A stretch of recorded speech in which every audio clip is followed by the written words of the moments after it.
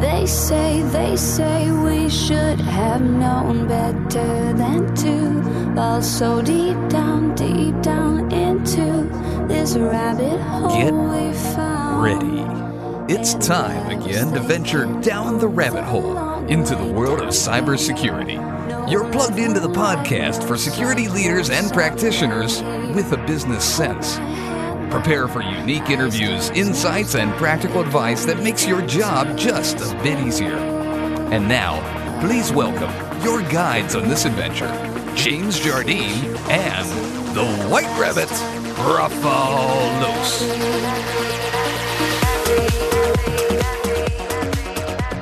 All right, it says we're live. So, good morning, good afternoon, and good evening, party people. Welcome down the security rabbit hole to another edition of the Down to Security Rabbit Hole podcast.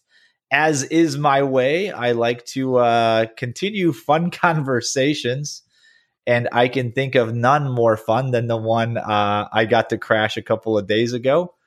That was good. And so, it was interesting.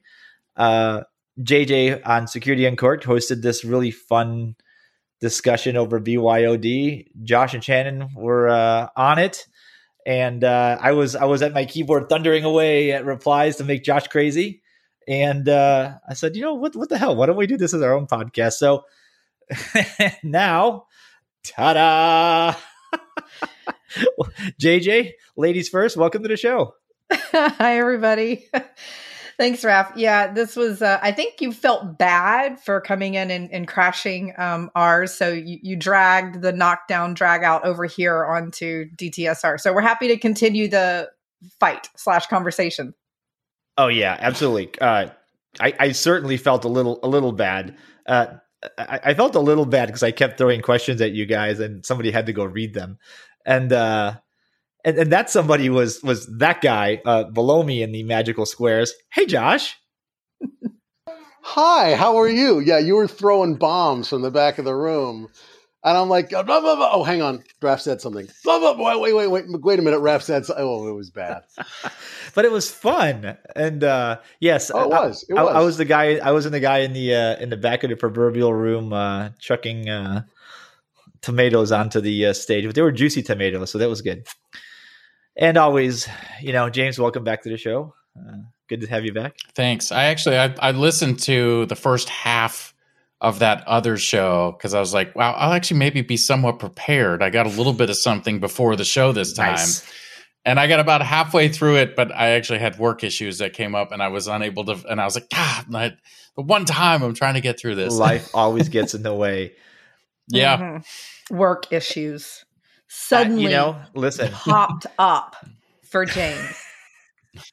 What is this work thing you speak of? Yeah. Meanwhile, Josh is being fully Mr. Mom today. I love it. Well done, sir.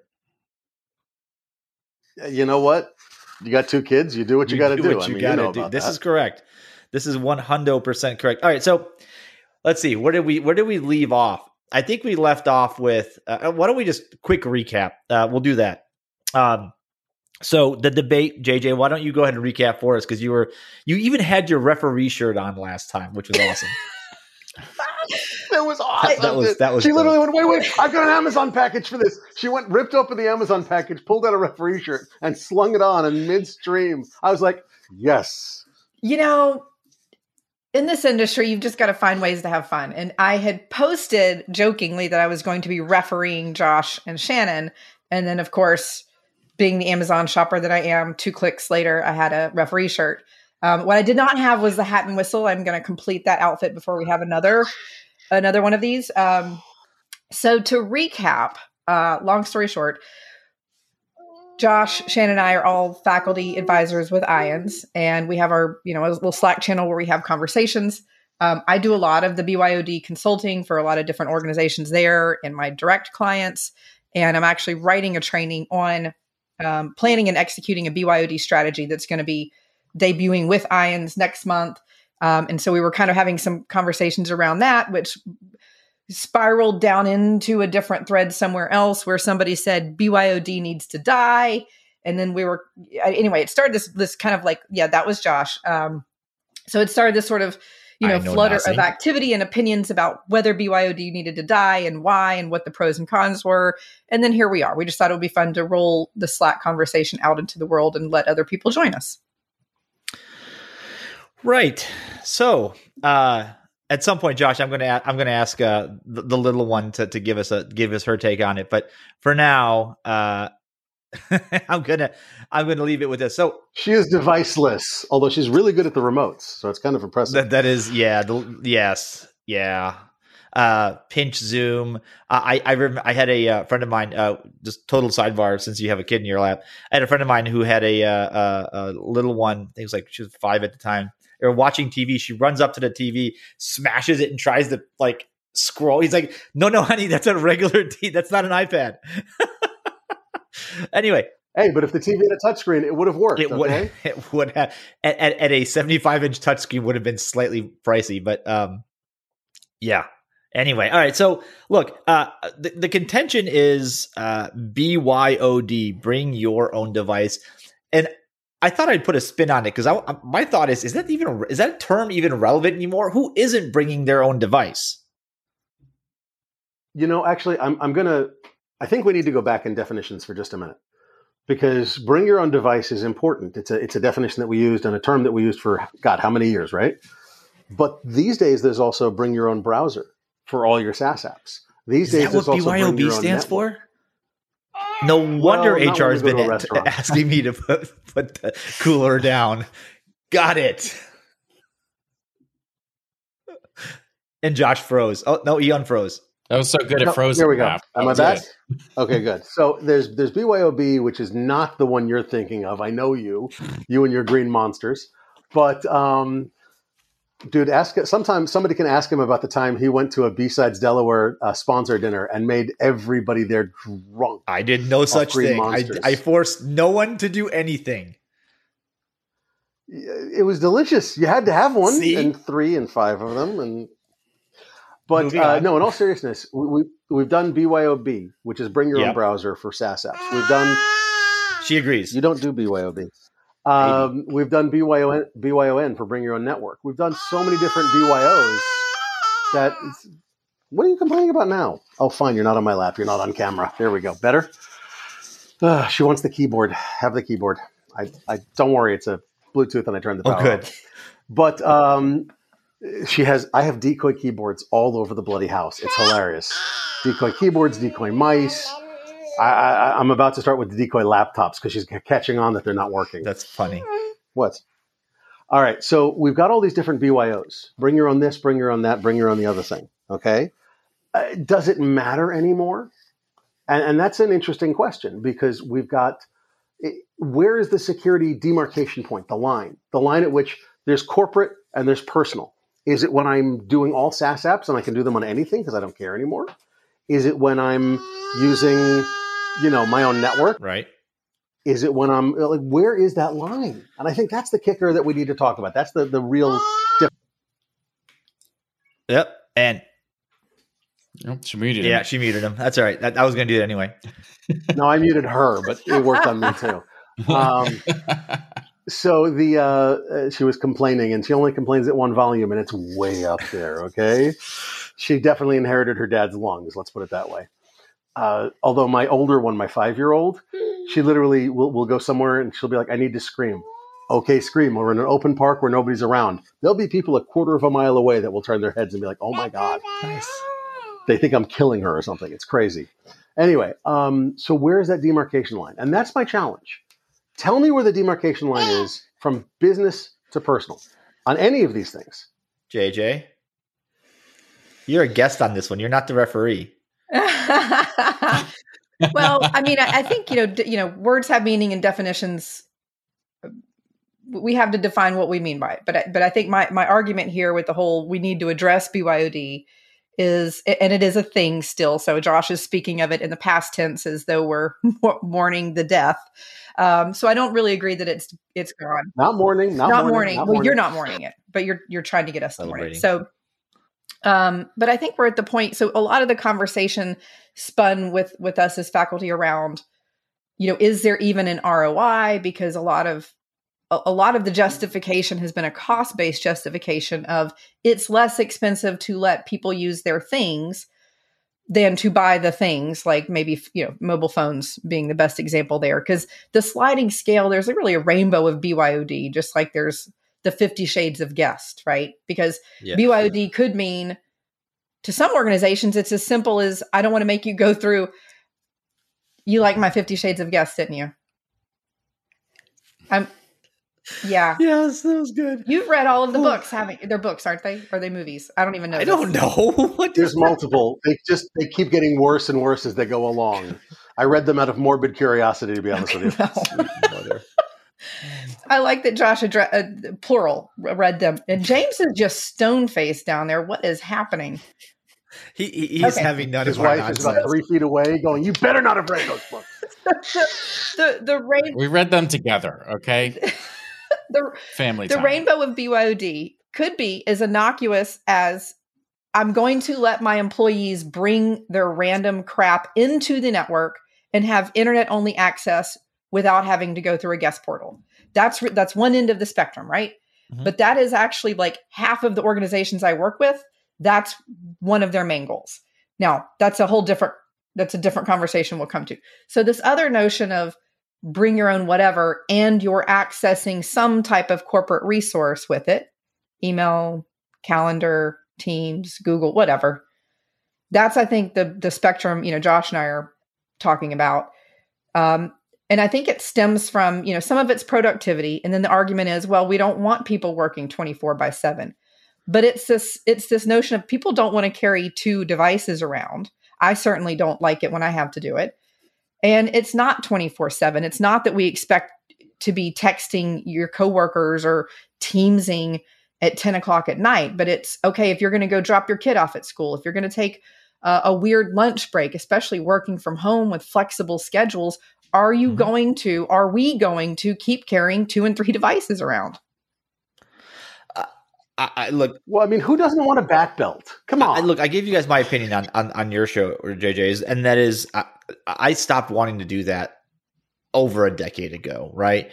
I worked for a company that insisted they give you a device, and it was cool, but it was heavily restricted, and you couldn't install anything. Like, all right, well, I'm going to get my own phone because I don't want the company having my entire address book. Not that there's anything secret in it, except for Batman's number, but there's no real reason why my personal and work life needed to mix. And then time went by, and you realize that my Android has a work in a home profile, right? And because we're on G Suite and it works that way. So they're completely separate on the phone. And I think the days of not having work email, work apps on your personal device I think those are gone. But early, we'll say 2004, 2003-ish, I was at GE, and we were talking about the work anywhere, anytime initiative, which was basically a way of saying we expect employees to be available pretty much at all given hours, to be able to have the convenience of working from a coffee shop, because we didn't call them all Starbucks at that point, a library, your house, whatever, right? And that's great, but we didn't account for the fact that people didn't want to carry stuff that was heavily restricted. And then, so if you're going on, you're going on vacation, or let me flip that around. You're going on a work trip. You're going to not Las Vegas, but you're going to RSA, which is a little bit more innocuous, right? You're going to be gone for 4 or 5 days. Are you not going to bring your home email or any way to call your kid? Of course you are. Are you going to bring 2 laptops? Who wants to do that? No, agreed. Yeah, absolutely. So we've got to I think that we had to find a way around that. And the whole idea, and this is what we got into last time, Josh, we got into this idea of appropriate levels of auth. If you go into Salesforce, it requires you to SSO, and it takes, different care of your data. You can't download, it disables you from downloading things and all that, right? I think once we've now this is under the if you do these things, if you employ these controls, right? That's the foundation of properly. Properly. Then this whole BYOD, like should we BYOD, is almost irrelevant. I say almost because there are edge cases, and I typed one out last time where we've got local police departments and social workers and doctors and all sorts of things that you probably want those things segmented, but and more physically, right? But does that make sense? I mean, am I too far? Here's the issues. There's one issue, which is I don't want to carry two devices. Totally legitimate, but I get it. Then there's the issue of I want to make sure that my corporate data is protected from all threats, if at all possible. And we protect it. We don't allow you on, let's assume it's a fairly secure environment. We don't allow you on Facebook on your corporate laptop. Why would I allow you on Facebook on your personal phone if it's also your corporate phone? Okay, the attack vectors. You've just added massive attack vectors when you allow personal phones on a network. Okay, now let's clarify. Sorry, little one's teething. Oh my God, that's painful. Jesus, child.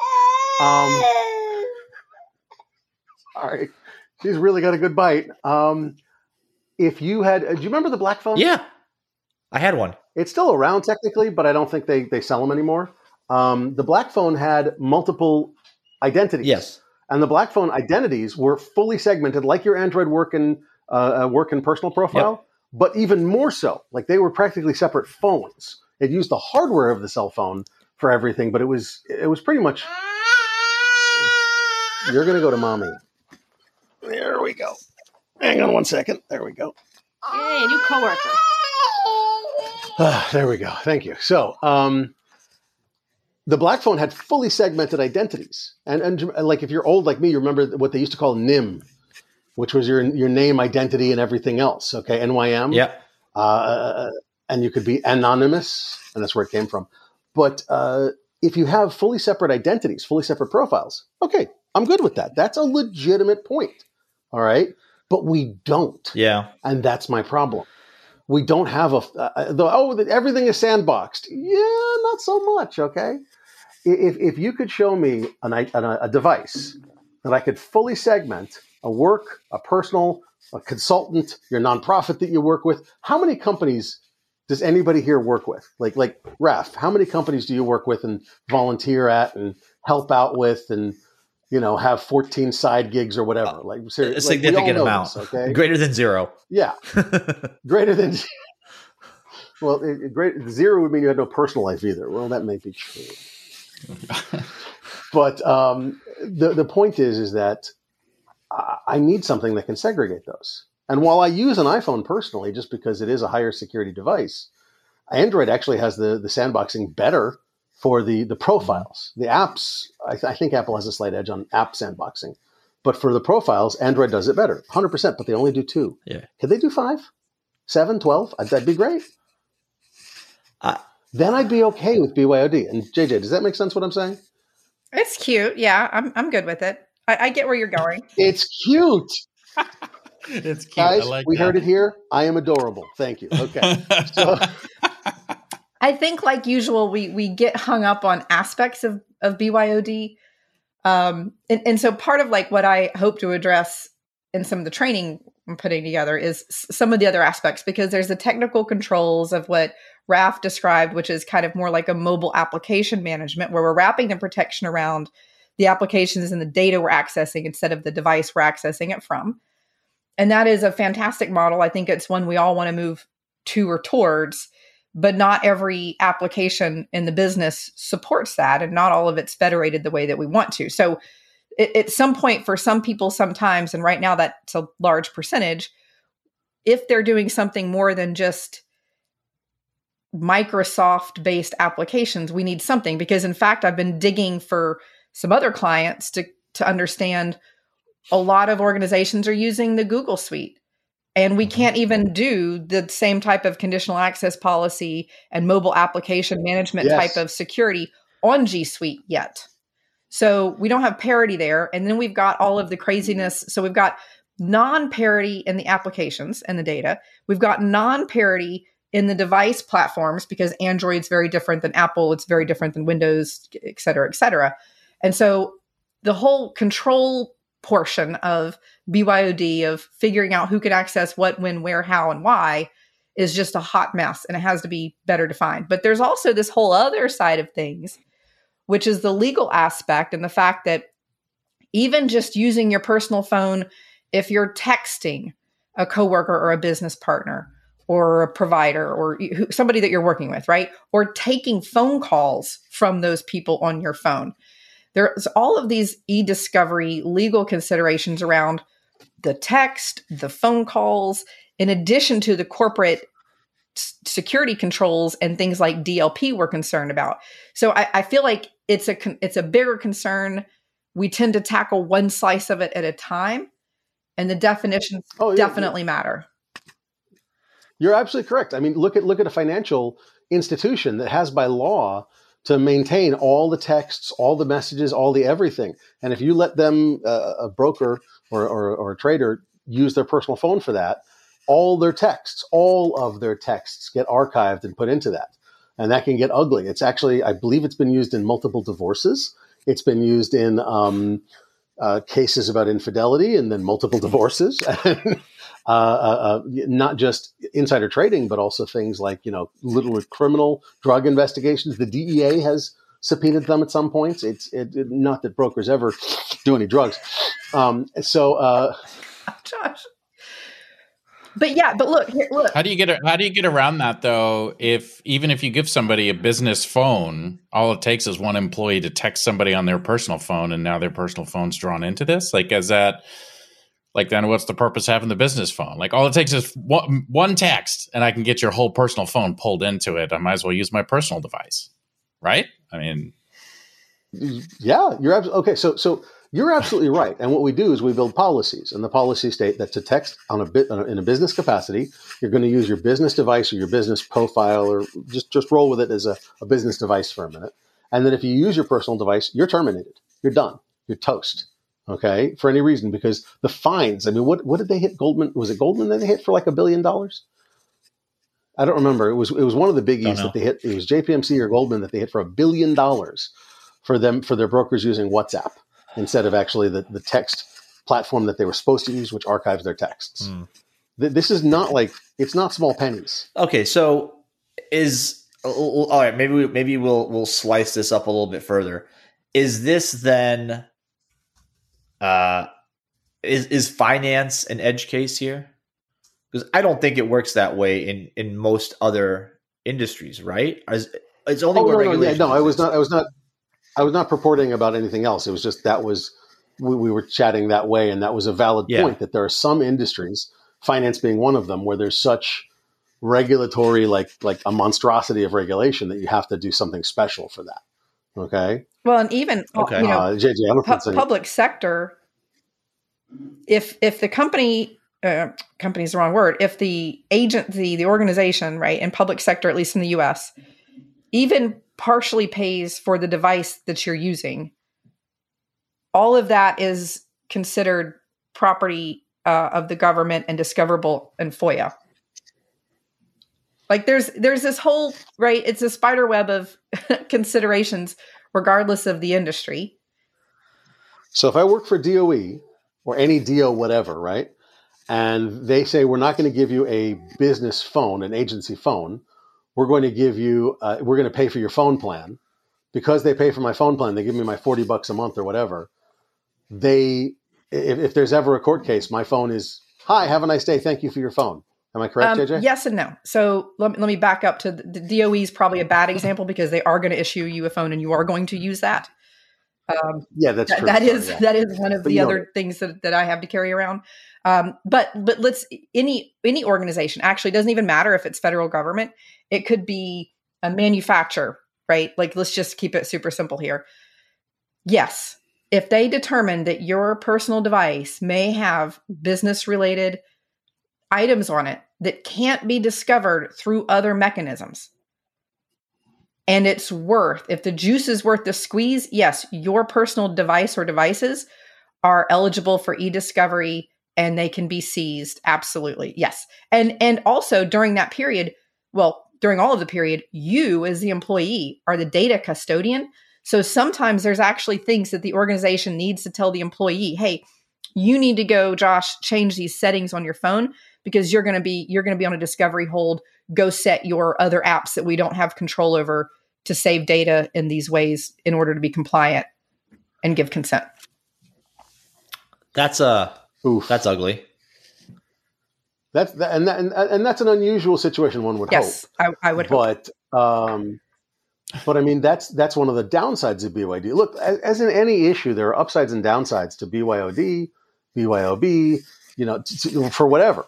Okay, so the question is, where is the risk profile for your company and your organization, your agency? What is the appropriate level of risk you're willing to take? And what is the appropriate level of discomfort, meaning carrying two phones, lugging around an iPad, whatever, that your people are willing to undergo? And how much money do you have to pay them to make them undergo it if they don't really feel like it?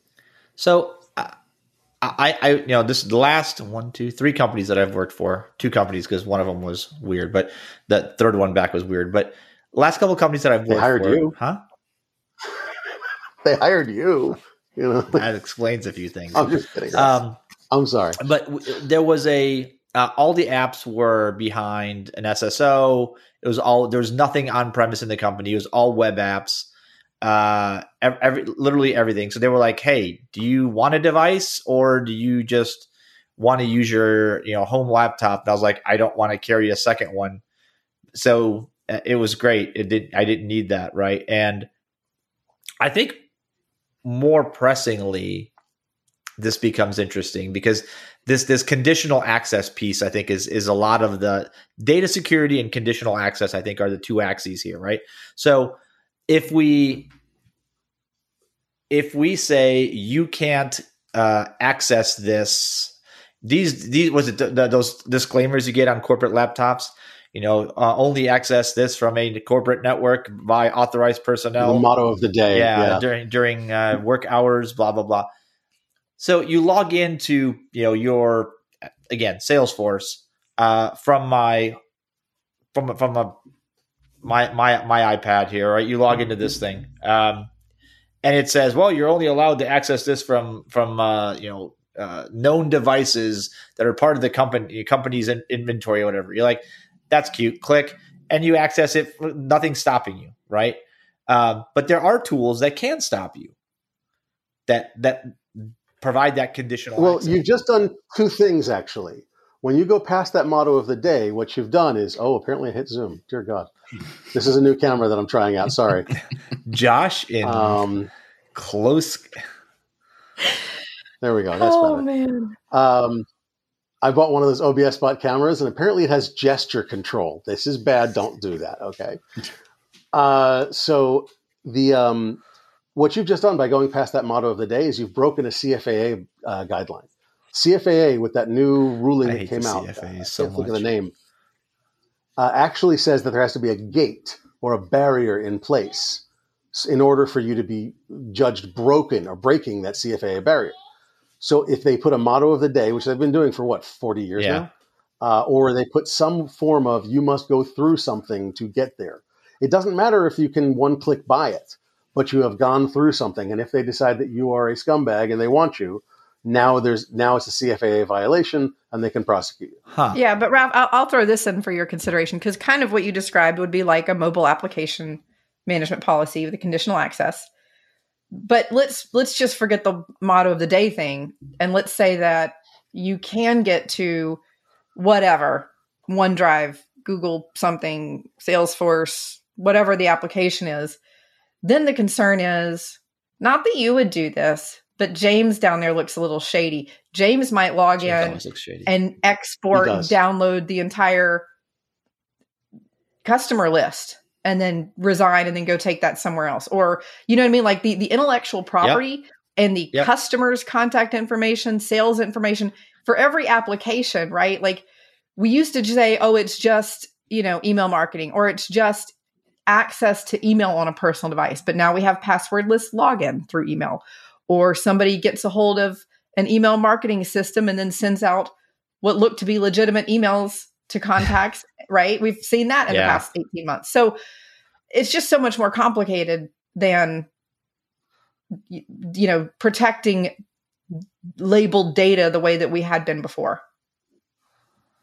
And honestly, let's also add to that, JJ, if you don't mind, because great point, great bloody point.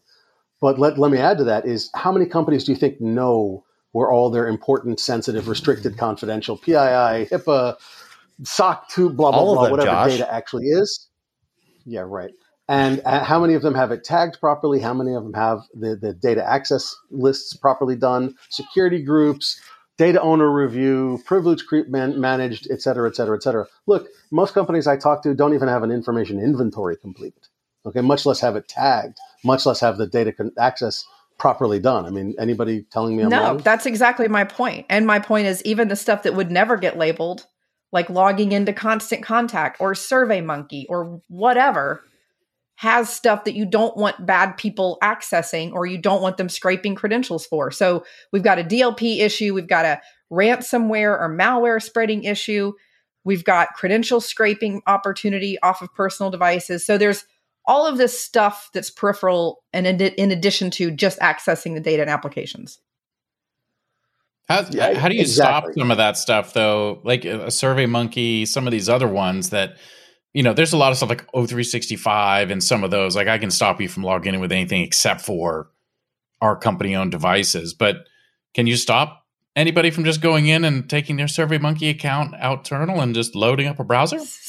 Like, how do we stop those? Yeah. Like, there's still that gap that we're never going to be able to cover, right? Well, two things. I think I know some SaaS applications do have integrations into fill in the blank with whatever tool or monitoring or CASB or blah, blah, blah. There's also, I think, if you are saying and supporting, if you know that a user might access something from a personal device and you have a policy to support that in a secure way or as secure as you can, that helps resolve some of the issue with them going off rogue into SaaS applications. It's like giving out condoms in school. You know they're going to do it. Oh, you're telling me I'm radical. You're awesome, lady. College school. If Raph over there is like, right? I'm going to get canceled. I'm going to get banned. I'm screwed. And look, here's the problem. We have so many more different ways to get at data than we ever had before.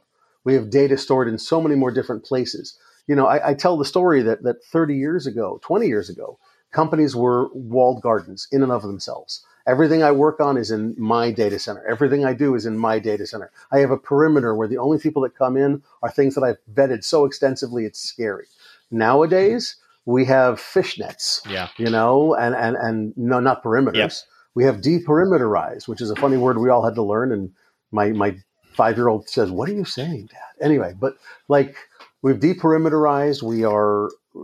We've opened the door to everybody and their cousin. Zero trust is basically micro perimeters, if you think about it. So how do we micro perimeter when we allow them to have their own hardware, their own devices? How do we micro perimeter when we allow anybody anywhere to get at any data on a browser? All right. It's really tough. I'm gonna take an audience question, or this is the perfect time to drop a Molotov cocktail into this bar. Tom Venable says, how does BYOD play into your third-party risk management when a third party permits personal devices and you're trying to prove that you're in control of your data? How do you demonstrate control? Tom, drop the mic, walk off stage. That's a great question, and here's the answer. You can't. If your data risk systems and policies and such, if your data risk stance is such that you must have control of your data on corporate-owned devices at all times, and you have a third party, a data sharing partner of some sort, and everybody has them, right? That third-party data sharing partner must fall under contract, protect your data as strongly as you protect your data, which means that they must follow effectively your policies and your systems, okay, and do it the way you do it, which means that they should only have the data on corporate-owned devices. Their corporation, not yours, but corporate-owned devices. If you do it any other way. Now, if you're allowing people access to data on personal devices, well, that's fine. Then you're maintaining a coherent and consistent risk appetite and risk tolerance and risk stance across that boundary, across that demarcation line. Does that make sense? That's my point of view. I'm happy to hear opposites. I think that there's really no other answer there. I mean, if you have to adhere, if you're attesting to something like that, your partners have to adhere to your policies. Like there's not really, like, I do it this way, but it's okay. They do it differently. It's like, no, it's not how this works. Like you got to pass that pain along. Actually, this goes to another question or a sort of similar topic, AI. I've taken I can't tell you how many calls about AI, and every time I get asked, I say, hey, one of the risk categories for AI is third parties. They go, what do you mean? Like, how many data sharing partners do you have? Tens, hundreds, thousands of data sharing partners. Okay. And I go, great. Do you have anything in your vendor contract about AI and data shared with AI? Like, no. I'm like, of course not. It's only been here a few months. Do you have a clause in your contract stating that they will protect your data as strongly as you protect your data? Well, yeah, I think we've got that. Great. Hand them your AI policy, because then they have to adhere to it. It's a similar type of idea. You better have something like that in your vendor contracts, or you're in trouble. I was just thinking about that, actually, because Raph, we just did that episode. I don't know if it's been released yet, but we just had that episode talking about AI. Yep. Yeah, so that'll be coming up. Way to foresee that future. No, because that was exactly that same idea, right? Is, do they have that in policy, and what do you see there? It's interesting to think, though, one, how many people actually need BYOD? If you're not talking about an organization that's saying, hey, we're not going to buy anybody computers, like everything's SaaS, you can just log in with yours. But from a phone perspective, like, how many people actually need it? I mean, go back to the beginning of the episode, Raph. I know I've discussed this before. Like, I am the guy that when I travel, I have a work laptop and a personal laptop because I don't mix the two. Weirdo. I don't Admit mix it. You're just rucking. It's just for weight. Okay? Yeah, it's the extra weight. I love it. I don't use my personal phone for work. The only bit it would be used for is if they text me and say, hey, something's up, I need you. But I don't log into any apps or anything like that on my work phone or on my personal phone, right? Like, I just don't I don't carry a work phone. It's really funny because I'm a one-person company, and I have several companies I work with, and I have all those emails on my personal phone.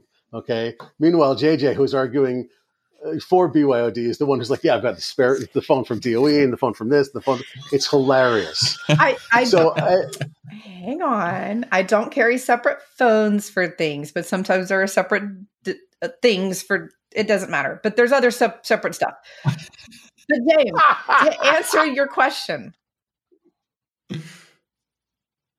there's more than one use case. So there's phones, right? And I think most people want to be available by email. They want their calendars aggregated in one place so they can figure out when they're free to do things. They want to have access to Teams, Slack, whatever their coworkers are using during the day, not at 9:00 Sunday morning, and not have to carry around 2 phones, 2 laptops, 2 whatevers. So I think, yes, we have a lot of people that need BYOD. Even outside. Now let me go down here and then come back over a completely different 2 use cases for you guys to consider. Because I just love, it's rabbit hole, right? So I'm going to jump around and we're going to swirl around the rabbit hole. I didn't pour any bourbon, so all right.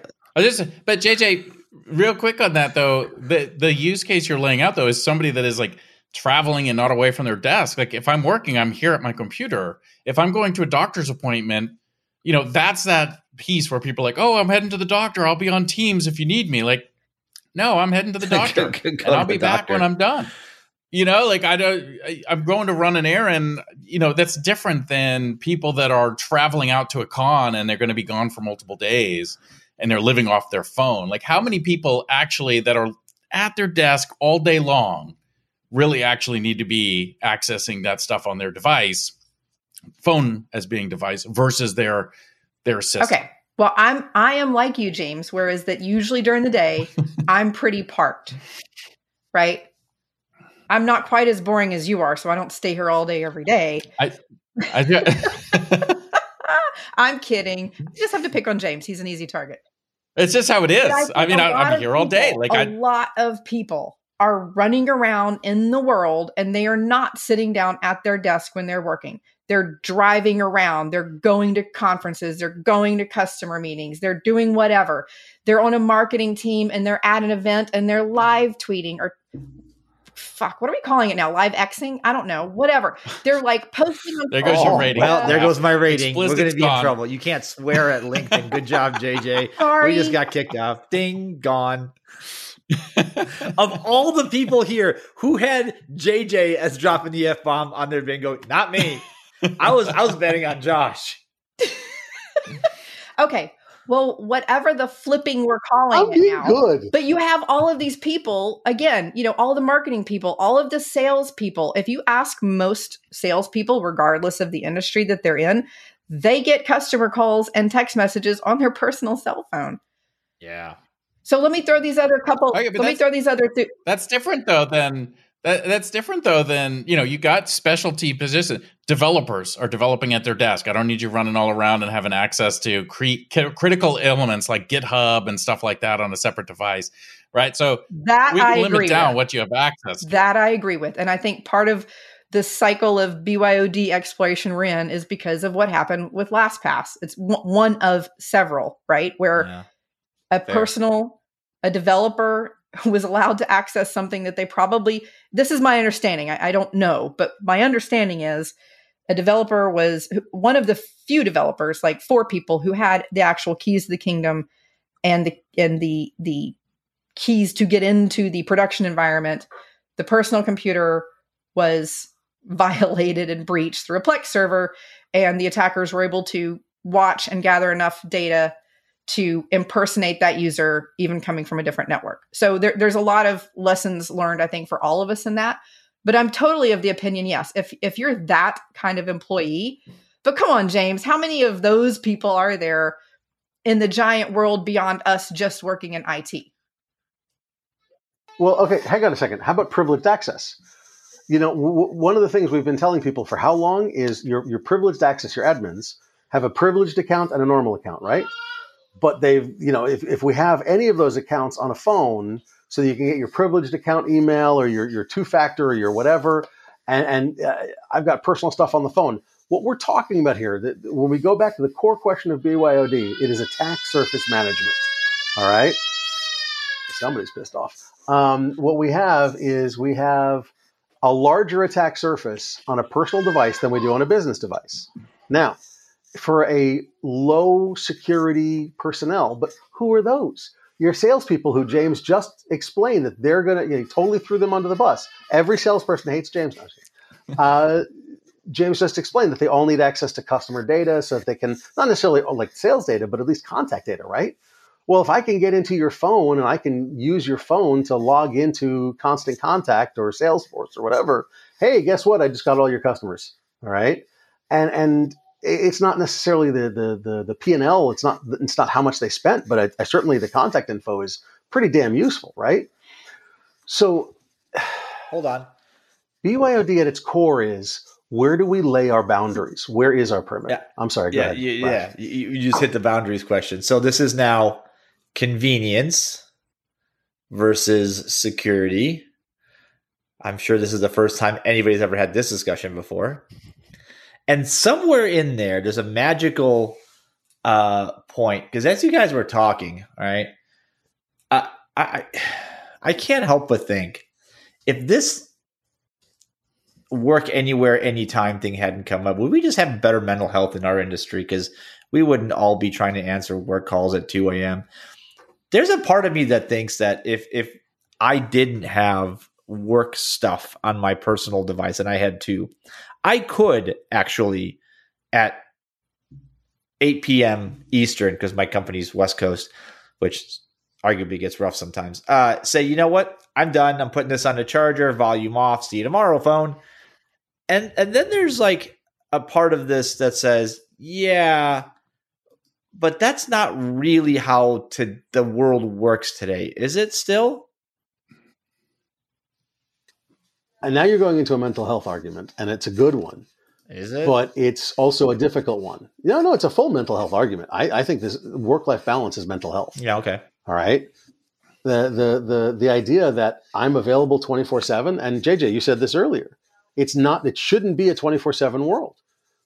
While the world is 24/7, our worlds, our individual worlds, Raf's world, James' worlds, JJ worlds, my world, shouldn't be 24/7 work. If it is, we're not healthy. Yeah, we're doing something wrong. Okay, now mind you, we're probably not healthy anyway. We're all whacked out. But I But don't answer it's- unless somebody and part of that's just setting boundaries and expectations with the people around you, right? Because here's what I have found from working with a lot of people. And this is just a global statement. We teach people how to treat us. If they think they can call us and email us and text us at 10 p.m. unless literally there is a burning fire, then it's because we led them to believe that was okay. Do you know what? The only times people call and text and message me late at night are when I have a government organization that has in the middle of a ransomware event. Those are the calls I get in the middle of the night. Now, I don't do incident response for malware, but all I can do is hold their hand and bring cookies or whatever. But those are the calls. Those are the calls I don't mind getting in the middle of the night. I don't get all of the other calls, text, emails, and even though I service a crap load of customers, so but I think it is systemic, especially in our industry, that's what's expected of us. And I would love to see us put our foot down and start to change that narrative, because we're not, this idea of working in security or working in technology is like you're the hoodie or you're the geek or you're in your parents' basement because you don't know how to interact with other humans and you don't have a life. It's just crap. We're all human. I have my own basement now. Okay, I was going to say, JJ, your basement looks good. I mean, it's like you got a nice background down there. But Raph, let me throw this. Let me go a monkey wrench for a second. Uh-oh. What about the people that are sitting at home, James, at their desk, working during the day, and they have a home printer they're using, or a mouse that they like, or a keyboard, or a camera, or a microphone, or one of these other Bluetooths or USB or removable media? What are you pointing at? I can't say her name. Oh, yes. Alexa, order me a dollhouse. Oh, Josh, that's just mean. Yes.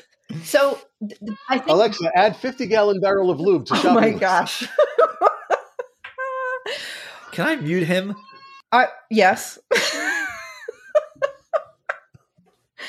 It's so funny because we were just scrolling through because I was having this conversation about a friend found our address here and sent some flowers to be funny.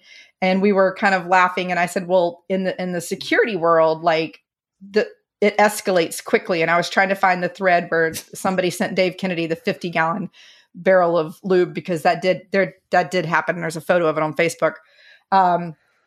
There's a 50-gallon barrel of lube at Milton Security, at Trusted Sec, and at Security Weekly. Yeah. They round robin the damn things. But my point is, it's not just laptops and phones. We have to address this idea, especially with people working remotely, that they're going to bring their own lube or their own Bluetooth or their own camera or whatever they're going to hook in. Well, that's not even just remote, though, right? I mean, even in BYOL, bring your own lube. You could bring your own mouse, your own Bluetooth keyboard, anything into the office. Like that doesn't even change remote versus the internal printer. Yep. I got fired from the Federal Reserve Bank for bringing my own Bluetooth keyboard. So, but in most cases, the endpoint controls for that are really twisty and hard, and again, non-consistent between platforms. Fair. Yeah. So, okay. What I'm kind of formulating in my head is that this is still a policy issue based on risk tolerance of the organization, where it's convenience versus security. And this conversation is the same one we could have had 10 years ago. So I think the controls have gotten better. However, the platforms have gotten more diverse, which makes tooling this and like the high level policy stuff, I think we can get through, right? Like, hey, thou shalt not, employees shall not, do not do this, do not do that. So long as you understand your risk stance and risk tolerance before you write the policies. Which comes back to the point I want to make here is I suspect that a lot of companies, and we'll close out on this because we're running short on time, but a lot of companies make these decisions without actually because this is a risk decision. they're making a financial decision potentially in lieu of doing some sort of risk analysis, and they don't know it. And that's the part where I think is the biggest problem for me from a security perspective, is that you have, I like when companies make informed decisions on this kind of stuff, but I would, sadly, those are few and far between, because it's usually something else driving that conversation. And we don't actually see that there is a huge risk factor into this equation, right? Is this something that my company can even tolerate? Am I a FinServ organization that, holy crap, did I just make everybody's personal lives discoverable by, whoever, by the SEC? The idea that risk should be a factor in decisions is brand new in most companies. I wish you were kidding.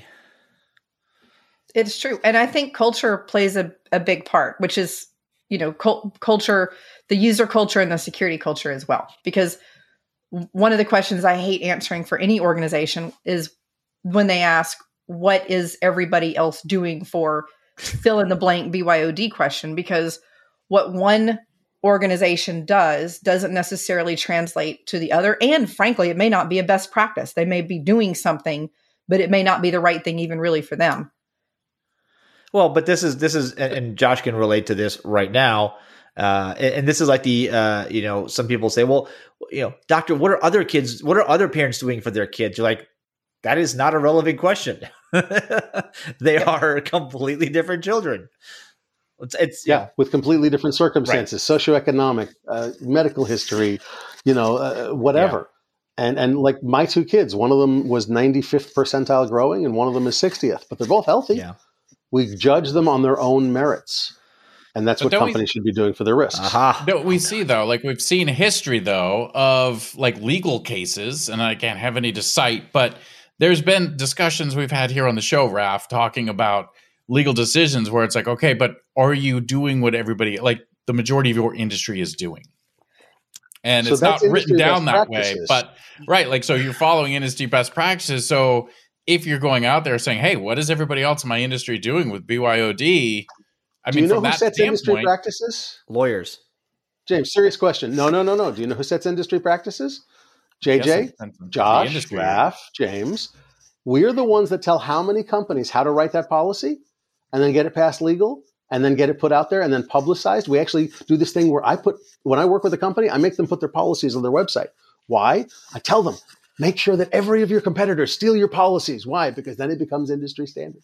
Yeah. So James, I think what you're kind of referring to and completely valid is like whether somebody's negligent or not in what they've chosen to do. Right. But at the end of the day, so that's kind of like, hey, James, did you make a decision that's in line with your peers or not?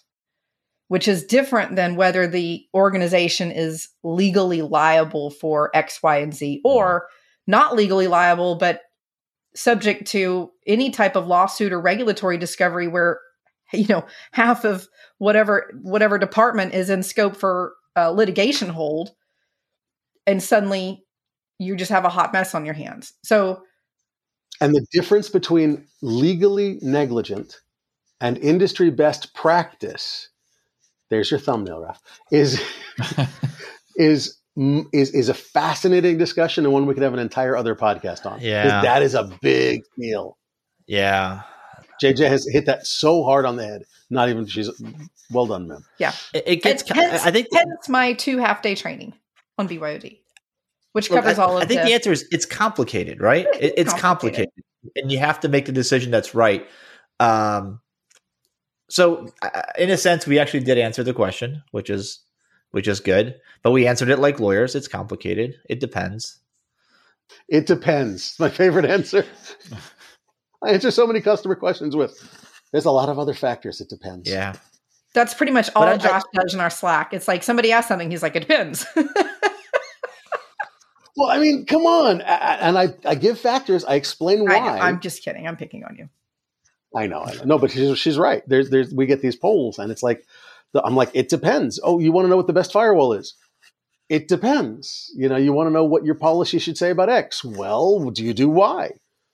It depends. And it's hilarious. Hilarity ensues. All right. Well, this has been fun, you guys. JJ, thanks for the inspiration. And some LinkedIn algorithm prompted me to go join your thing. And so I was like, all right, let's go do it. So this has been fun, even though Josh has done, I think, a questionable thing with his little one there, punning off on mom. That's We're back and forthing. We're both working from home today. We're back and forth. Got it. Was that a comment, Raph? Did somebody post that in the comments? No. Oh, just your observation. That's my observation. Okay. I think it's fair to trade off with whoever's not live on a podcast. Yeah, it's a detail. Well, she was having so much fun on this show. I practically wanted to invite her to be on. She watches cameras, so she would totally be on the show. But like, Yeah, that's all right. Well, I think it's interesting because ultimately some of this conversation really does dive into pieces of what we're all allowed to do now. And that is, and some of us, I've been blessed to be able to do this since a long, long time ago before any of this was discussed, was that I get to, spend time at home. I get to eat lunch at home, go for a walk, not take an hour commute to the office anymore. Although the commute to Seattle would suck every day. But but the downside of this, the trade-off I give, right, is that as a global company with global customers and a global leadership team, sometimes Sunday night at about like 8 p.m., 9 p.m., those folks in Australia are like, hey, it's Monday. I'm like, no, it's not. Or is it on Sunday? Hold on, 17 hours ahead. So it's at some point on Sunday, they're on Monday, and it's not unpleasant. we've all had those calls, man. Seriously, like all of us, Australia, Singapore, India. Yeah, we've all had those calls. I figured it would abate at some point. It doesn't. It gets worse. Well, cool. Thanks, you guys. JJ, it's been fun. Do you have a do not disturb setting? Because I do on everything. I do. In fact, I've been using the only non-Apple device that I have is my Android, because I love my Android. But all my Apple devices at like 7 p.m. go to like DND until morning, which is okay, except once I came back to I don't have an operational job, right? I'm responsible for services go to market. Like I don't really do something that's going to be on fire, except once. About 3 days after I figured out the do not disturb function. Well, that'll teach you. Yeah. So anyway, but now I've got it. So now you can set it to set up like a single email allowed through your D&D, and if that person emails you, then it'll come through. Well, that's the thing, right? Now you can set it to like VIPs. If my CEO is calling me, I don't care what time it is or where I am. I'm going to answer the phone, except for in church, because God cares.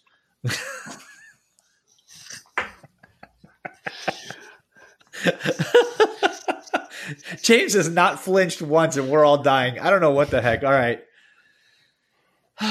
His Xanax is amazing. Like it's good. He's probably watching Netflix and not even listening to us.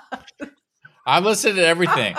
One, you don't bust on church, man. I may not go, but you don't bust on it. Like that's just that's a little past. All right. I'm not busting on it saying it. Just one time I don't answer my work phone. I think that was 60% genuine. That like 90% genuine. Anyway. All right. Raph, thank you for inviting us. Much appreciated. This was a lot of fun. All right, you guys. Thanks for listening. Hey, thanks for those of you guys that joined us live, and then you will watch this again later. Josh, say bye. JJ, say bye. Excellent. For myself and James, thanks for catching another Down to Security Rabbit Hole podcast. We're going to cue the music, and we're going bye-bye. As we fade out on another Down the Security Rabbit Hole episode, we'd like to encourage you to chat with our hosts and guests using the Twitter hashtag #DtSR. Please check out the show notes, catch up on any episodes you may have missed, and subscribe so you don't miss a future episode. So on behalf of Rafal, James, for now it's goodbye. We'll see you soon on another Down the Security Rabbit Hole podcast.